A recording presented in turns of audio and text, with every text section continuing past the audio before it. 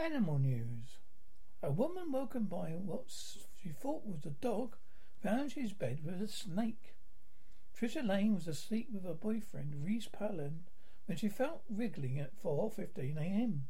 Trisha turned on her phone torch and screamed when she saw snake eyes peering back at her under the duvet. Neighbour Jade Foster had reported a snake called 10K missing months ago. Trisha of Wellingbourne Borough, Notts Hants, said it was terrifying. It's funny now. I'm glad he got it back. It belongs to their little boy.